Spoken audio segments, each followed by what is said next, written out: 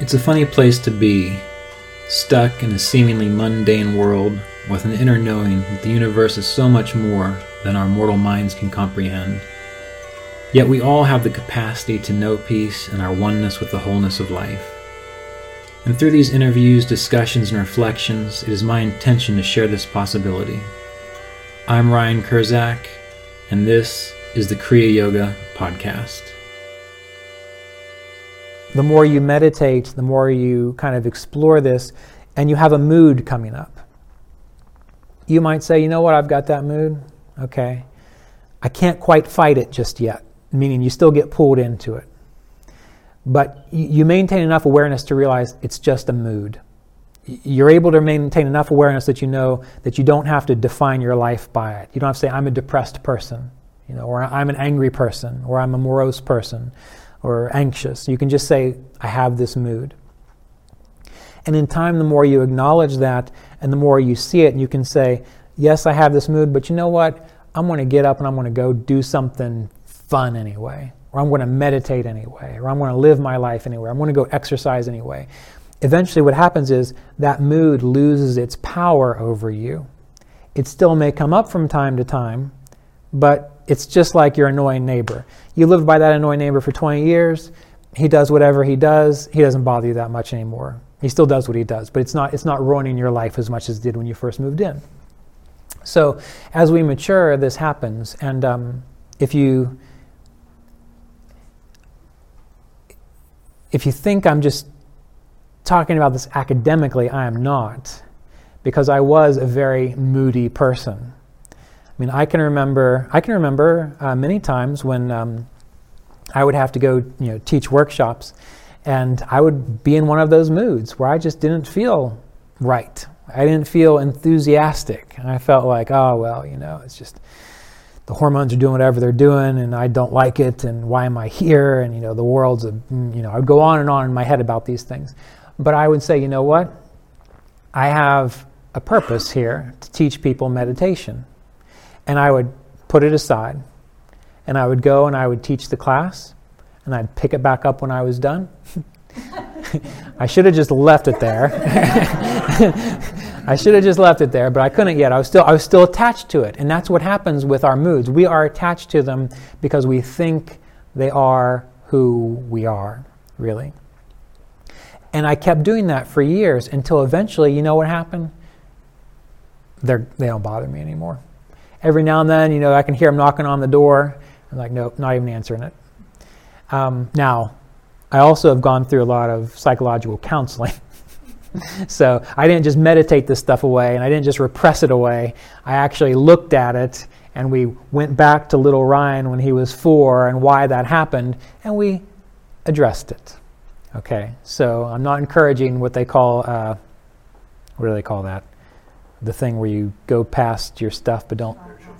Spiritual bypassing, yeah. I'm not encouraging spiritual bypassing. You do need to look at your stuff, but if it's like 3 p.m. in the afternoon and you got to go do something and you can't call your counselor, well, maybe bypass it a little bit. All right, but come back and look at it eventually so that you can move through it. So the purpose of all of this is to become a swami, to become a master of your states of consciousness. That way, you can navigate the world with greater poise. You can realize that you are this eternal being, and you can abide there, and then you can live from it. When you meditate, you don't want to put yourself in a trance, in a stupor, daydream. You're not meditating to escape. You're not meditating to escape. Ideally, what you're doing is you're meditating to go within, to access the internal state of spirit. That's the best words can do, so that's what I'm using, the internal state of spirit. And you use the meditation techniques to calm things down. It's like it builds a momentum for you to move forward. You use the meditation techniques to calm things down, to let go of attachment to the senses, to let go of attachment to the mind, to let go of the distractions. And then you're going to be inside. And once you're inside, you got to look around. And you want to know, all right, now that I'm calm for the most part, now that I'm internalized, what's going on in here? And it may be in the beginning, you're like, there's a heck of a lot of anxiety, or I don't know, I can't sit still, I have one distraction after another. It's like you're going in to see what's happening on the inside. And once you're able to turn your awareness within and see what's going on the inside, that's when you start making decisions about what you want to go on the inside. So you've got to go in and you've got to look at it first, which means if you have not engaged in counseling, or if you've not had that ability to kind of have some help organizing these things internally, you might have to go in and be a little uncomfortable.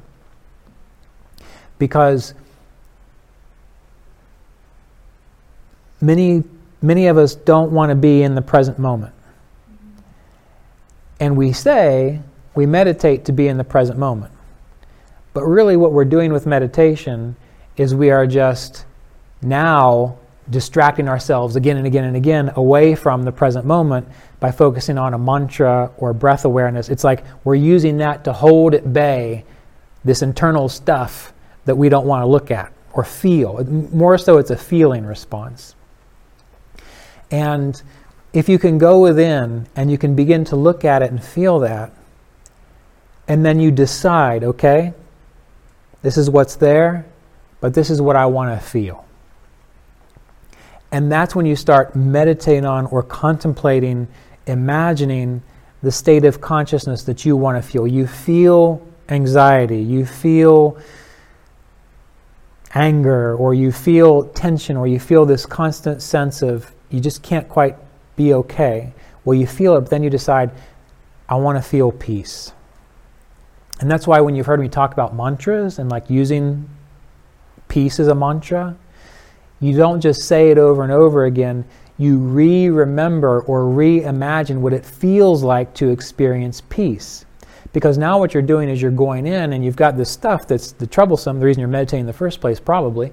And what you're doing is you are encouraging a feeling of peacefulness, and you are directing your awareness to peacefulness until eventually what happens is inside you start to vibrate with a sense of peacefulness, and then that anxiety, or whatever it is, diminishes. It's like it becomes overcome or overwhelmed or dissolved by the sense of peacefulness. You understand what I'm saying? And so then what happens is, in time, that scale that we were talking about starts to tip more in the direction of peacefulness until it becomes easier for you to abide in a state of peacefulness than it does for you to constantly entertain whatever inner stress you might be dealing with. Now, I'm talking about this in really psychological terms. Those of you who might be a little more devotionally minded, or more, we'll just say devotionally minded, you can go in and you can say, I want to know what it's like to experience the peace of God or the peace of Spirit. And then you just imagine and feel, if you were in tune with Spirit, as you understood it right now, what would that feel like? And then you reimagine, you feel it out, you feel it within your body. And I wish I had sort of a magical formula to tell you how to do that. But what I can say is, think about a time in your life where you had to figure something out for yourself. You were just kind of like dropped in a situation. You had to figure this out. No one was there to tell you. You had to like MacGyver it. You had to get your tape and your wire and your pencils and figure out how you're going to put this together so that it works. Could you shut the door? It's a little for now. Well, when you go inside, you have to ask yourself, all right, if I want to experience peace, if I want to experience a sense of connection to God or the infinite, You have to ask yourself, you as an individual, as Vern, as Dee, as Kaio, as Nadia, as Ben, what do you have to do on the inside so that you can give yourself permission to feel that? Because it's going to be different for all of you.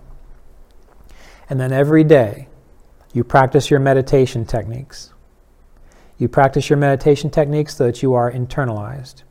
And then you go within. And you either call forth the experience that you're aiming for, or you ask, what is it like to experience that?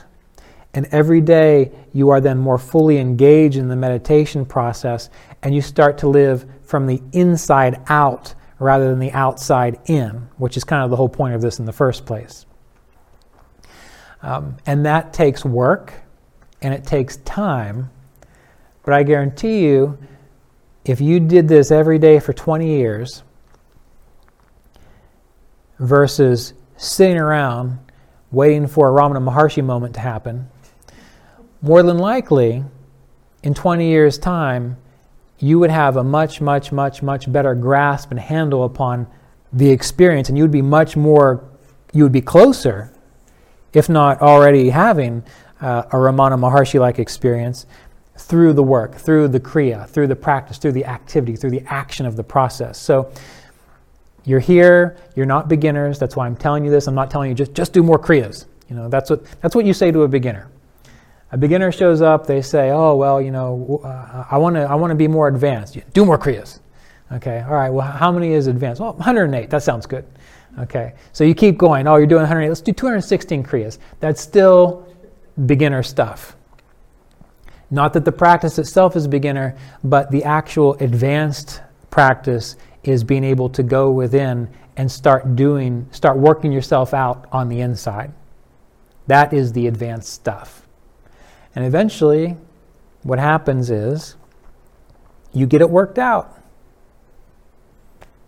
And then you live your life, and you see your life not from the perspective of a little person that one day is going to die, so you have to cling to everything. You live it as though you have an opportunity to experience this life, the people that are going to come and go, the things that you're going to accomplish, the things that you're going to have to let go of, and then you're going to make it to the end, and you're going to let that go. And then you're going to move on to the next state, whatever that is.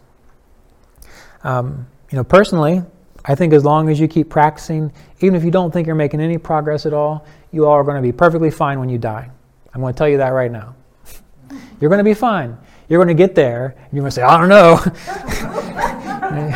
You say, I'm not sure if I believe what Ryan's saying, and you're going to fight, and you're going to struggle, and you're going to be gasping for breath, and you're going to try to hold on, and then the moment's going to come, and you're going to leave your body, and you're going to say, oh yeah, he was right. That's what they're going to put on my tombstone, by the way. He was right. So, but I want to encourage you to, before you go, work the stuff out. Right? That's really the key. It's better than sitting around waiting for it, really. You have to get enough sleep. You have to be well rested. Because if you don't get enough sleep and you're not well rested, you are not going to be able to stay awake while you go into these deeper states of consciousness. Because you are so used to falling asleep when you go into deeper states of consciousness that if your body needs sleep, you're just going to fall asleep. So you have to have enough rest because it's subtle. It's not like us just talking right here. You can pretty much act like you're paying attention for the most part, and I believe you. But when you're in meditation, you have to be honest with yourself, and it is so subtle. It's like the moment. I don't know if you've had this experience. It's like when you're laying down or taking a nap, and you're just starting to fall asleep, and you just start to begin to dream. Most people don't notice slipping from being awake to dreaming. Just like when you're meditating, most people don't notice that they slipped from focus to daydreaming. That's a very subtle skill. It's one that you develop, and it's very possible. I mean, it's absolutely possible. That's why we do this. That's why yoga is a thing, to develop that skill. But if you're not well rested, you're never going to be able to be alert enough to catch the shifts in consciousness, to stay present as the shifts occur. You have to eat a diet that supports your ability to stay mentally clear. You can't just indulge in sugar all the time and be living off caffeine. You have to eat in such a way that you are pristinely there. Like, for example, I don't do this all the time because I like pizza too much, but when I eat a raw diet, just straight out raw, that is the time when I barely have to do a single Kriya. And bam, I'm right there. Because the diet itself is so conducive to having the energy and the clarity to make that happen. Now, I'm not recommending raw diets for everyone because it's different for everybody. But you have to eat in a way that allows you to do that. You have to manage the drama in your life. You got to get rid of your crazy-ass friends. You have to. You can hang out with them every now and then, but you can't let them dominate your consciousness. If they dominate your consciousness, instead of navigating the subtle changes in your consciousness, you're going to be ruminating over and over again about that email or that thing that they said, or you understand? So when spiritual teachers recommend living a certain way, it's not because they want to torture you with boredom. It's because these are the things that will give you the clarity, and it will allow your tool, which is your body, to be able to recognize those changes in consciousness while you go deeper. Like when Ramana Maharshi or others say, you live as though you are asleep. That doesn't mean you're just like dumb.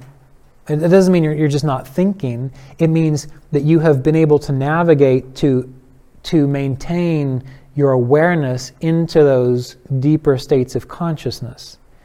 So that on the outside, it very well may look like you are just gone. But on the inside, you are still pristinely aware. So when you come out of it, you're not like, well, I don't remember anything, but it must have been great. When that happens, all you did was take a nap. Okay. You might not be able to describe what you experienced, but you know you were there the whole time. You understand? So, yes. That's the answer. This episode of the Kriya Yoga podcast was made possible by donations from Kriya Yoga apprenticeship students and supporters of our Patreon community at www.patreon.com/Kriya Yoga.